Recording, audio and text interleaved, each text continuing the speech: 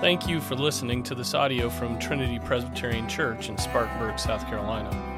For more information about Trinity, visit our website, trinityspartanburg.com. Well, I want to turn first of all to 1 Thessalonians 4 because our church has lost our beloved Mary Wolfe. And it's a great loss. It's gain for her, most obviously, but it is loss for us. One of the losses for us will be all the prayers that she said for the people of this church and for our church in general. That was the work God gave her to do the last couple of years as she was losing her sight and stuck at home. But this church will be worse off for not having those prayers, and so somebody's got to step into that role. Maybe it needs to be a dozen or a couple dozen of us to step into that role. But we do need to do that and make sure that we're praying for one another and for the church. But 1 Thessalonians 4, those comforting words about those who have fallen asleep, but we do not want you to be uninformed, brethren, about those who are asleep, so that you will not grieve as do the rest who have no hope. For if we believe that Jesus died and rose again, it's the key to everything, right? We believe that Jesus died and rose again. Even so, God will bring with him those who have fallen asleep in Jesus. For this we say to you by the word of the Lord, that we who are alive and remain until the coming of the Lord will not precede those who have fallen asleep. For the Lord himself will descend from heaven with a shout, with the voice of the archangel, and with the trumpet of God. And the dead in Christ will rise first. Then we who are alive and remain will be caught up together with them in the clouds to meet the Lord in the air, and so we shall always be with the Lord. And then this exhortation to continually come back to those, words for comfort. Therefore, comfort one another with these words, it says.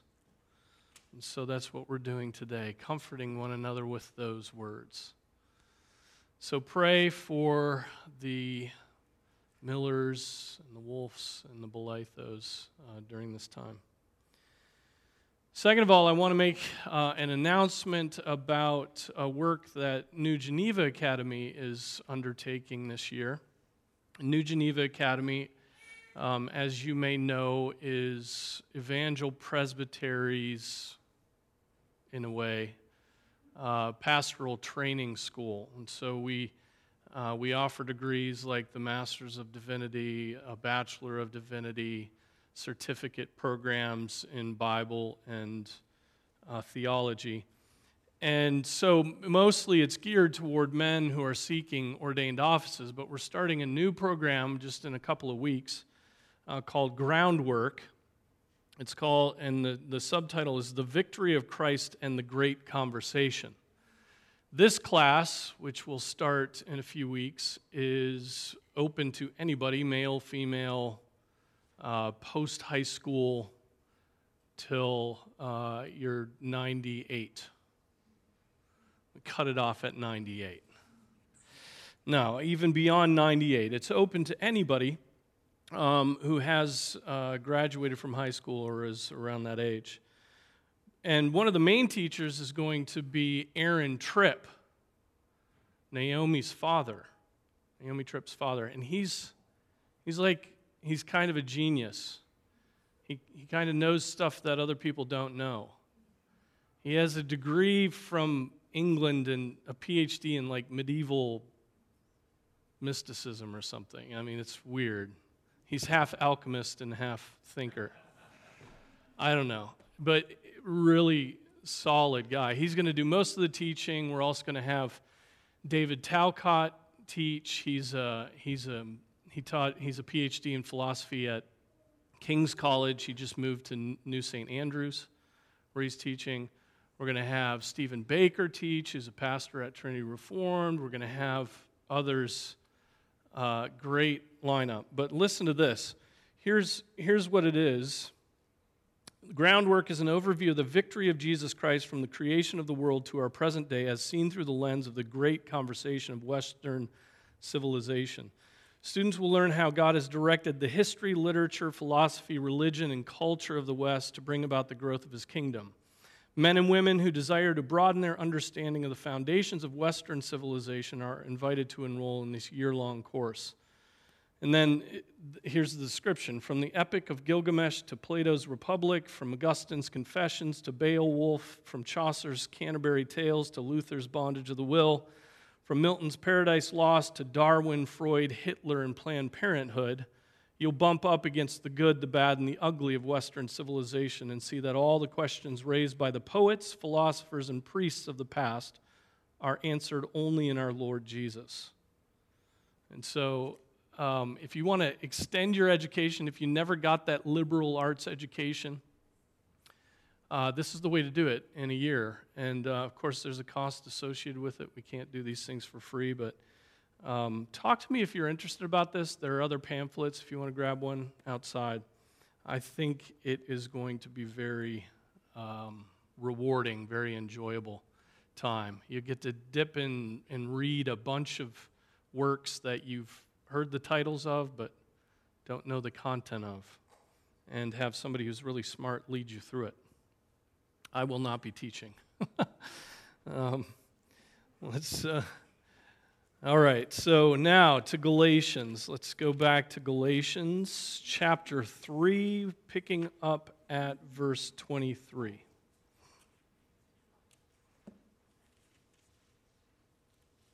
Hopefully the book of Galatians is coming into focus for everybody as we go through this. It is a relentless call to focus on the justification that we have in Christ and an explanation of just exactly what justification is. And so we pick up at verse 23. This is the word of the Lord. But before faith came, we were kept in custody under the law, being shut up to the faith which was later to be revealed. Therefore, the law has become our tutor to lead us to Christ, so that we may be justified by faith. But now that faith has come, we are no longer under a tutor. For you are all sons of God through faith in Christ Jesus. For all of you were baptized into Christ. For all of you who were baptized into Christ have clothed yourselves with Christ. There is neither Jew nor Greek. There is neither slave nor free man. There is neither male nor female. For you are all one in Christ Jesus. And if you belong to Christ, then you are Abraham's descendants, heirs according to promise. This is the word of the Lord. Let's pray. Father, we pray that as we look into your word, that your Spirit would be teaching us. We need your help. Father, we are distracted in 1,000 different directions, and the cares and concerns of the world weigh down on us, and our hearts are even grieving. But Father, we pray that in your word that we would find hope, that we would find strength, that we would find understanding, and that we would not be those who just hear your word and then go back to the world and feasting on the vomit of the world.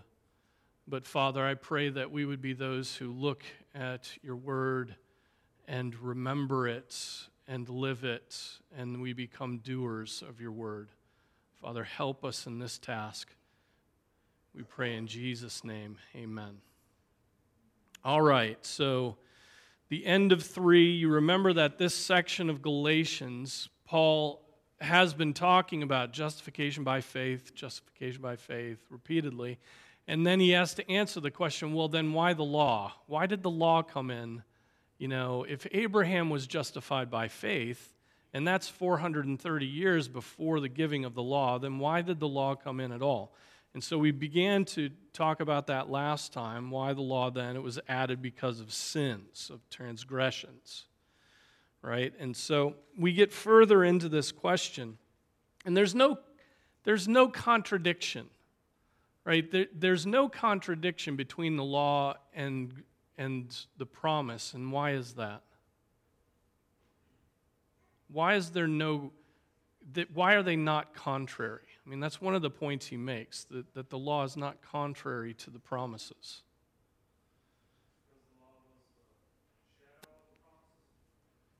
Okay, the law was a shadow of the promises. What do you mean by that?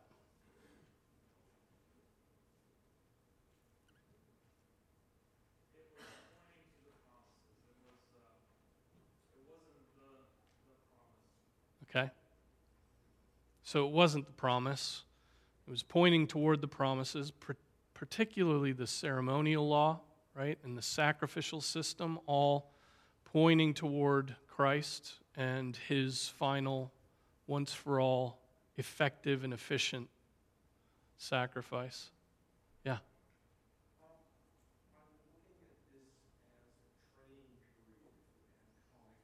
Okay.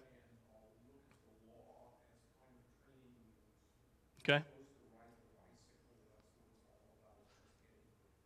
So the law is training wheels. In this sense, that is how Paul in this passage describes it, and I think that's a fair summary of what he's teaching in this. But again, why is the law not contradictory, contrary? I mean, a lot of people say that it is. It's like, and Lutherans do a lot. They get into this debate about whether a passage is law or gospel, and go back and forth between those things, and it's weird. They write PhDs about that. Yeah.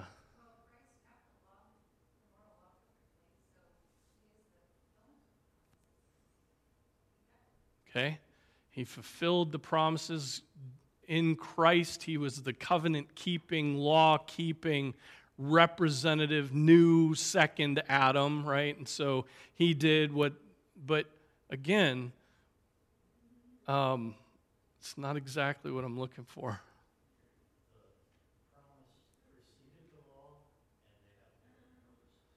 Okay, simple answer, beautiful.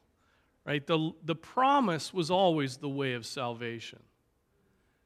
The law didn't come in order to make a new way. Right? What salvation was always had to be by faith. Right? And so God wouldn't come in then 430 years later after Abraham's faith was reckoned to him as righteousness and justified him. He wouldn't then come in and say, all right, that's done. No more grace. You got to keep the law. And that's the means of salvation. That's your way of salvation. No, that was not why the law came in. It was not in order to replace the promise. Okay, the promise has always been in effect. Genesis 3:15, right? That promise there. The grace of God, that God would act on behalf of mankind to save him. And we're dead, so it better be by his work and not by our own. Okay? So that's the framework that we have to have in mind. Okay? So, and then in verse 23, we pick up there, but before faith came, now that's an interesting phrase. Before faith came, we were kept in custody under the law, being shut up to the faith which was later to be revealed. Okay, but before faith came, here's how I think Paul is using that. He's not speaking there of Abraham's faith. He's speaking there of the revelation of Jesus Christ, the fulfillment of the shadows, right, in Jesus Christ. And so until that faith came, we needed some sort of impetus, right? We needed some sort of goad to bring us to understand our need for grace and our need for Jesus Christ. But then once Jesus comes in the flesh, well, it's obvious how we're saved, faith in Christ, right? But it's not so obvious. It wasn't so obvious to Abraham. Abraham didn't have a crucified Savior, right? Things were shadowy. Things were unclear. Yes, his faith was as strong as a post-cross Christian. His faith was the same. But that doesn't mean that he had the clarity that we have now looking back. He just didn't have that, okay? He believed in God, and God reckoned that as righteousness. He believed in the promises. He believed that he was looking forward to the city, right, that has its foundations in God. There was a sense of looking forward. But he doesn't have the clarity that we have looking back. I mean, if there's any difference between the old and new covenant, it's Jesus in the flesh. That's the only difference, okay? All the promises are the same, Old Testament, New Testament. Justification is the same. The means of sanctification are the same. All that's different, and it's a huge difference, is Jesus in the flesh, right? No longer the prophet speaking, but now his Son speaks, right? So Jesus present. What a glorious privilege for us who have been born after that, knowing that the Son of God came in the flesh. Okay, so, but before faith came, before Jesus came in the flesh, before the clarity of faith came, we were kept in custody under the law, being shut up to the faith which was later to be revealed. And so, what is he saying here? He's telling us that the time of revealing had not yet come, the fullness of the revealing. The custody of the law was a temporary need for those sacrifices, those sacrificial pictures, right? There was a temporary time where that would be the clarity, which wasn't as clear as the Son crucified.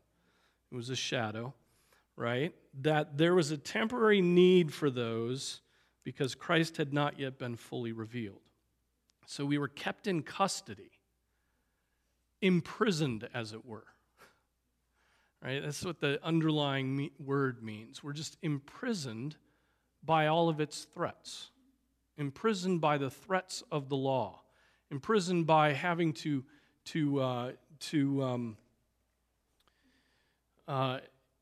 exist under the burden of the repeated sacrifices and the shadowy rather than the substantive. And verse 24 then clarifies this. Therefore, the law has become our tutor. To do what? To lead us to Christ, so that we may be justified by the works of the law. No, so that we might be justified by faith. So this word tutor, does anybody know what the word there is? Yeah, it's pedagogos, which means a teacher of children, right? A pedagogue. Teacher of children. And so this tutor, which is the law, comes along and says, children, let me train you. Let me show you what you are. Let me show you what you know and what you don't know, right? Let me come along and train you in what you need to know. And that tutor comes along and says, you shall not covet. And then all you do is covet. Right? Romans chapter 7. If the law hadn't told me to covet, I wouldn't have coveted. But now that it is coveted, it slays me, right? I'm just filled with coveting.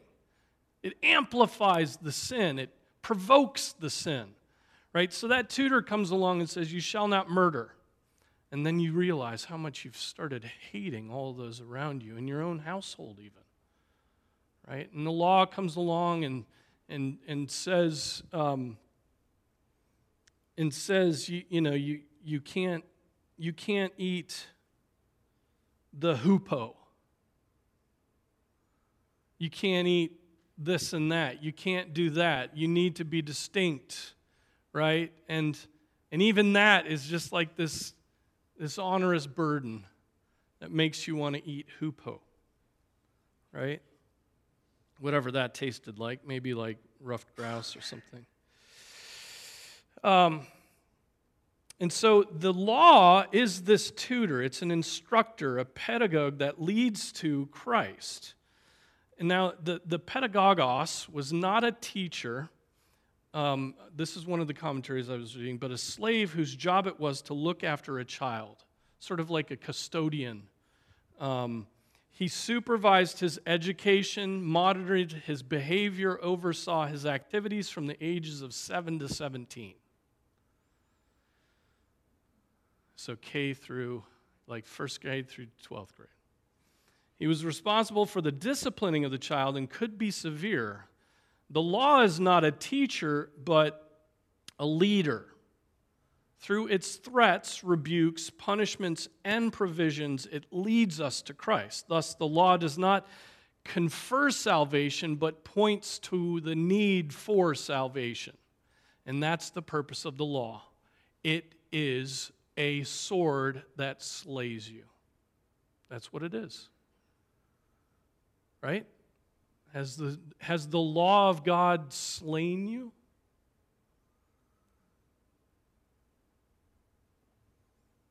I see a few people shaking their heads vigorously.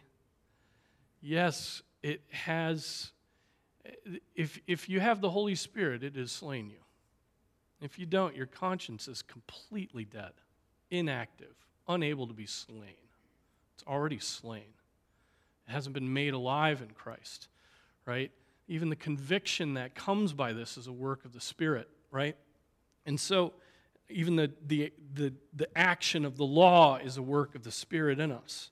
And so the law is Calvin always says this. If you hear him talking about the law, he always refers to it as the sword that slays us. It kills, right? And so what its function is to tell you and to show you and to train you to see yourself properly, which is you are terribly rebellious. You are sinful. You break the law. You are lawbreakers before an almighty God who has been gracious. You spurn the one who made you and spoke you into existence, knit you together in your mother's womb. You spurn him. And that is the purpose of the law. It just is to kill us. That's it. That's why the law came in, because of transgressions, because of sins. And so at the end of the day, when you begin to be convicted by the Spirit,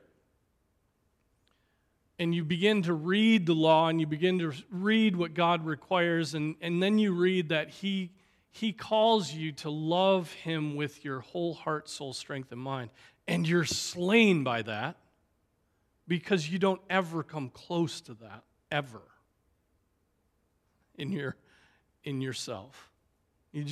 You don't. And you're slain by even those positive commands.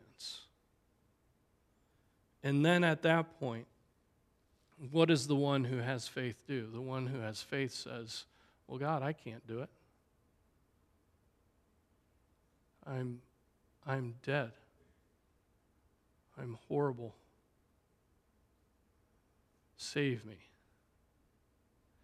And then at that moment, with that realization, you're like, okay,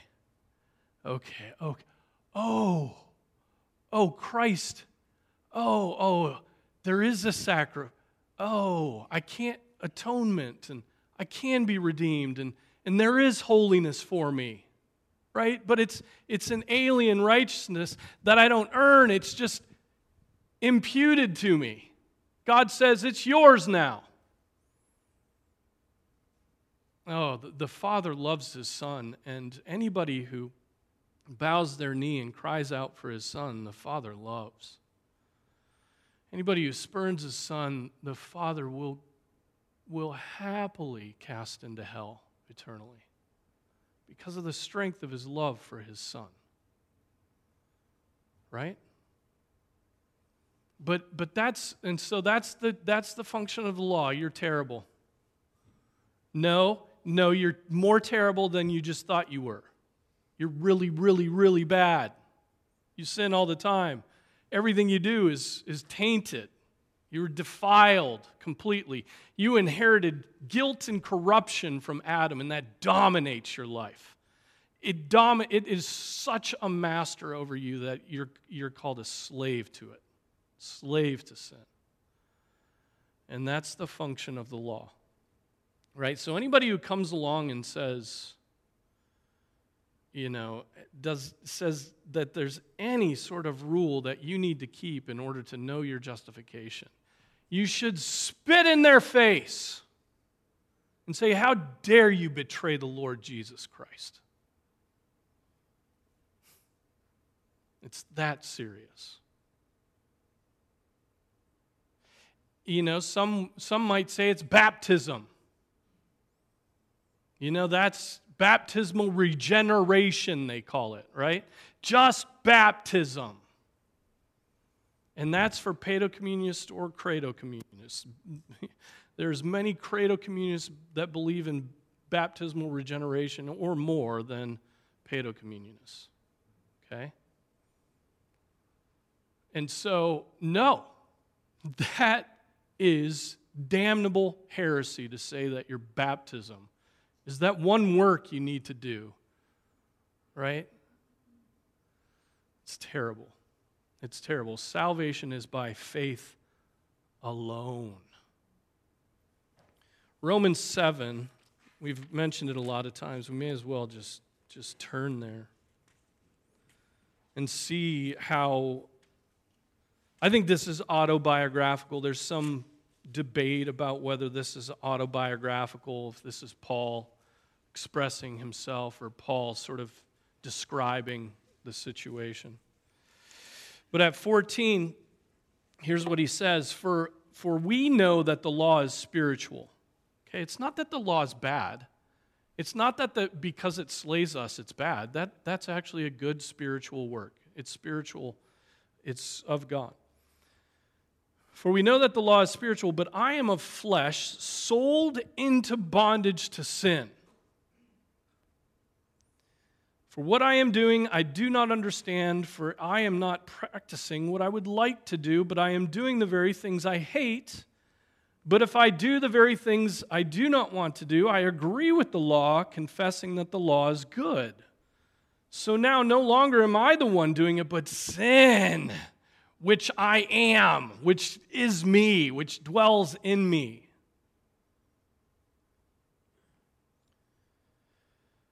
I find then that the principle that evil is present in me, the one who wants to do good. For I joyfully concur with the law of God in the inner man, right? I mean, my mind says that, yeah, the law is good. Yeah, it is good if we don't commit adultery. Yeah, it is good if we don't steal. I don't want people to steal from me, so, I should not steal. Right? And so we concur that it's good in the inner man, but I see a different law in the members of my body, waging war against the law of my mind and making me a prisoner of the law of sin which is in my members. Right? The flesh, it's in bondage. Wretched man that I am, who will set me free from the body of this death? Thanks be to God through Jesus Christ our Lord. So then on the one hand, I myself with my mind am serving the law of God, but on the other, with my flesh, the law of sin. So there's that intensity. There's that conflict between the spirit and the flesh, ongoing in the Christian life. But particularly important at the outset of the Christian life, right? That condemnation of the law that comes. Now stop and think about this.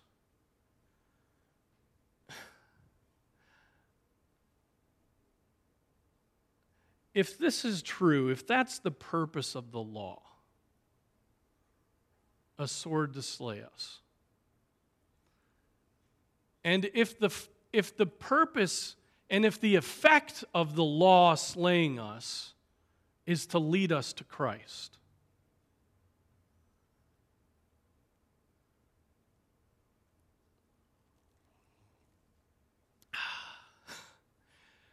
what kind of preaching ought we to be sitting under? What kind of evangelistic work ought we to be doing? What is the ethos of the church today? The ethos of the church is, dude, that's it right there. That summarizes it. Dude, chill out, man. Jesus is cool, and I like cool things. I'm good. Jesus was amazing, and I like amazing things. Jesus was a dude, and I'm a dude. Right? I mean, Jesus was wise. And I like wisdom. I like wise sayings. You know, and Jesus, he did amazing things. And I like doing amazing things. You see what I'm saying? You see what Christ becomes without the conviction of sin preceding faith? What does it make Jesus into? Did you say us? Yeah, a mere man. But he's a guru. He's a Dalai Lama. He's a Mohammed. He's just a dude, right? He's just an addendum to my life that gives me some sort of something to do every once in a while with people who are kind of weird but like to do the same things I do. But the one thing that Jesus isn't in that scheme is a crucified substitute for wretched sinners like us. Right? So you never hear the law preached anymore. You never hear people trying to convict. Pastors know that that's not how you grow the church. You can't preach conviction. You can't tell people that they're sinning. You can't preach the 10 Commandments.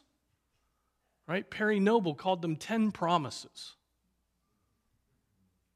Blasphemer. You know, and so we don't have any law conviction in the church today. The law conviction, that convicting work, the Puritans would not want to own us. Right? They would not want to own us. And so, and honestly, I mean, look, I'll blame pastors all day long. I'll blame my own weakness. I'm not pure on this front at all, right? But I'll also blame the sheep. The sheep don't want conviction, but sheep are stupid, okay? And sheep don't know what they need. It's one of the first things pastors have to figure out is yeah, the people in the pews are as stupid as I am. Right? I mean, it's incredible. You preach a sermon, and you're like, man, I got to say obvious things today because I'm missing the obvious things. You know? I'm just dull, stupid. And so but then we begin to cater to felt needs, and we want to make sure people are happy, and who wants, I mean, honestly, after a week of the house is out of control, And work is just not fulfilling at all, and it's not what we thought it would be. Who wants to come to church and hear, "You shall not covet"?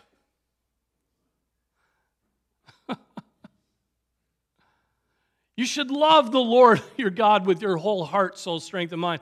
And right now it's at about 0.5%. Why so cold? But those are the sermons that Jesus preached to the churches. Go to the book of Revelation. Right? You're lukewarm, I'm going to spit you out. Whoa.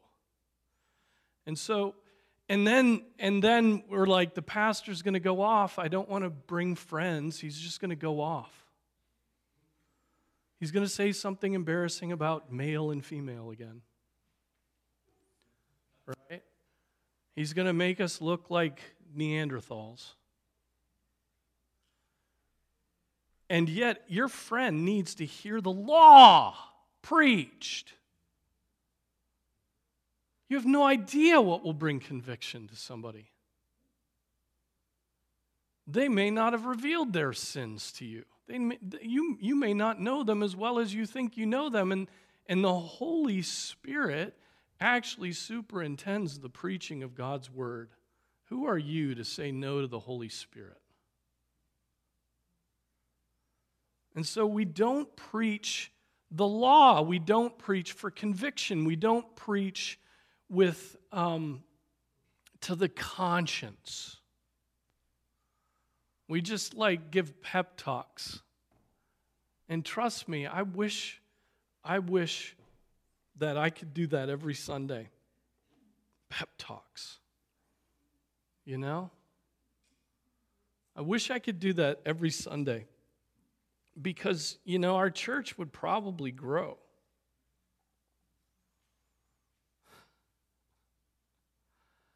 Numerically.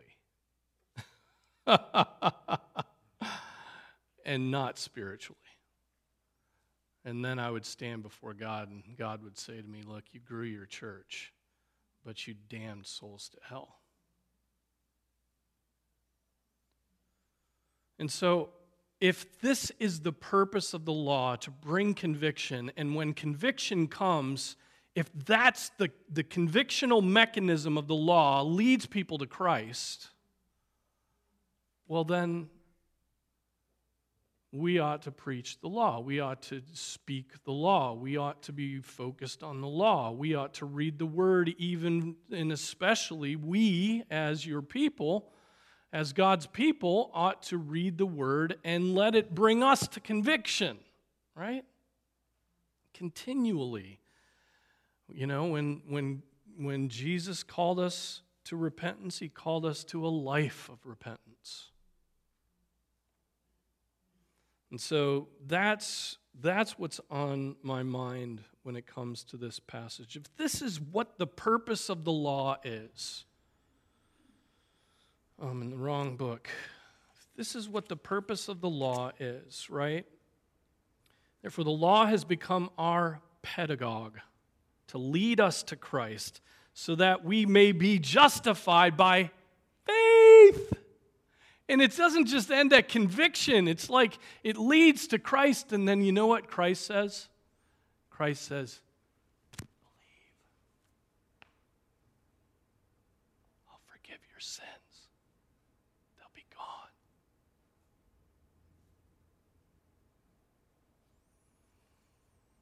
And so if we lose sight of this, then Jesus has nothing to do with sins, right? Jesus just becomes this clown that we like to hang out with.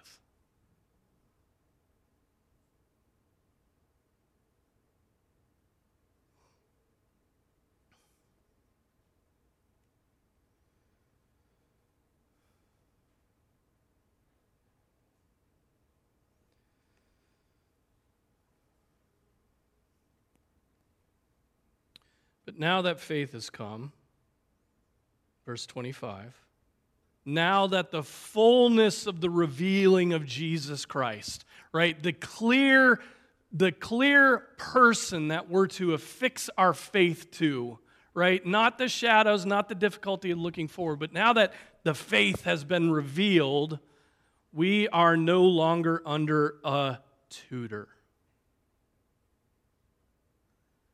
The law does not condemn us now because we are under grace and not under law. We have put the law work,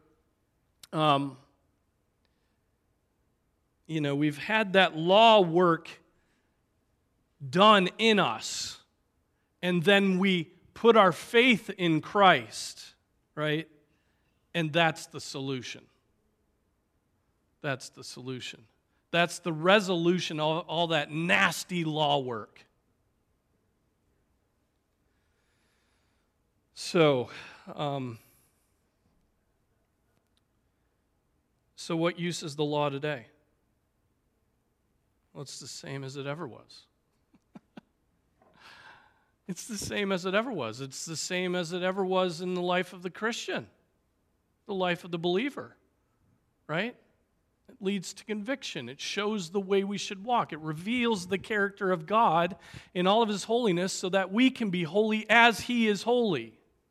Right? That third use of the law, again, that Lutherans don't like, but the Reformed do. The third use of the law is a light to our path. It shows us the character of God and what holiness consists of, and we desire that holiness because we have been united to Christ, and that which is united to Christ is holy. Okay?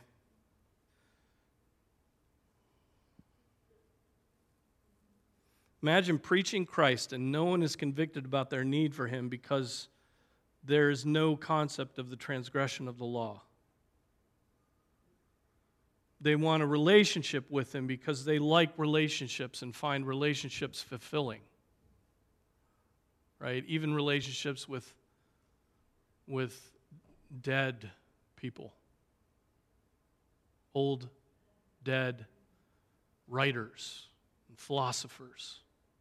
They read so that they can know them. And just imagine that that's how they approach Jesus. But the law work has not been done in their hearts and minds, and so they have no sense that they need a Savior. That's the difference. Without the law work, you will not see Jesus as a Savior. You'll see Him as 1,000 other things, but definitely not as a Savior.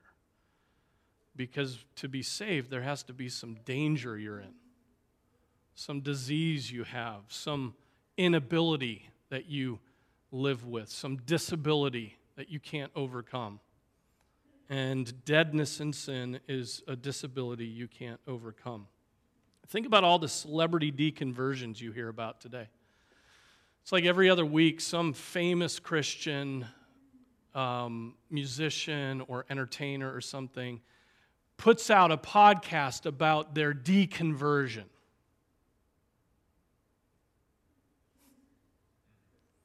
Well, it's because there hadn't been any law work in their Christian life up to that point, right? They didn't know they needed a Savior. They thought that following Jesus for a time was cool until following Jesus came up against homosexuality. And then they were like, okay, this isn't fun anymore because all of my gay friends, I'm basically telling them that unless they repent, they're going to hell. And I can't do that. And so, no law work. We're not going to have that. We haven't had it up to this point. We're not going to have it in the future. We're not going to let God make distinctions. And so I'm out.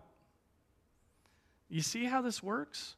You see how important the law is? It's hugely important. And I know when you're working with your own families, and you're talking to some cousin or niece or nephew or grandfather or grandmother, and you really want them to come to faith, you want to go to them with all the positive things about faith in Christ, right? I mean, we just want to go with, for God so loved the world. But what we don't want to do is say, you're in bondage to your sin. you're doomed. You have broken the laws of God continuously, and you don't even feel shame about it anymore. You are in danger. And just get up and leave after you say that. Let the law work. You have to trust that the purpose God gave the law still is in effect, as much as the purpose God gave in Jesus Christ being an atonement for sins is still in effect. Okay?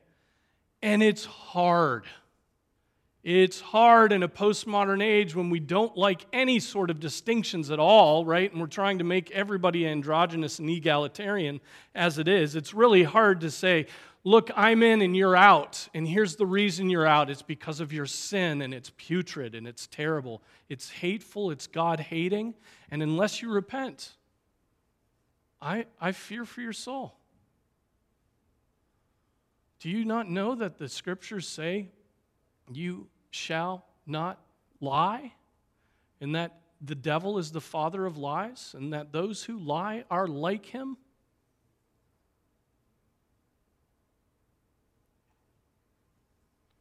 And then the Holy Spirit comes along, and this is exactly what happened in my conversion. I was a blasphemer. I was a foul-mouthed blasphemer. And a young lady said, "You're a foul-mouthed blasphemer. Why don't you go read James chapter 3? And I was slain by it. My tongue set on fire by hell? Really? And I was just slain by it. And that was the means that God brought me to conviction. And I was like, I'm doomed. I'm dead. I am a sinner. I have transgressed the law. I'm a lawbreaker. I had never said that before in my life. I had never thought that in my life. But right then and there, I was like, lawbreaker. And right then and there, I was like, okay, what do I do? And there's the sacrifice of Christ. There's Jesus hanging on the cross right before me.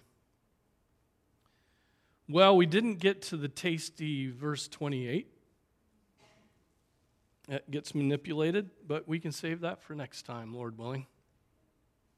All right? Let's pray. Father, we pray that you would bless us with courage to share the whole counsel of your word. I pray that your law would work in our hearts and the hearts of others, that it would continue to be this pedagogue that leads us to Christ. I pray in finding Christ that we would offer thanksgivings continually for the rest of our years. Oh, Father, I know that Mary is offering those thanksgivings now, and she has claimed her place in your presence by that righteousness that you gave to her. Lord, we are grateful. We praise your name. Help us in this. In Jesus' name we pray. Amen.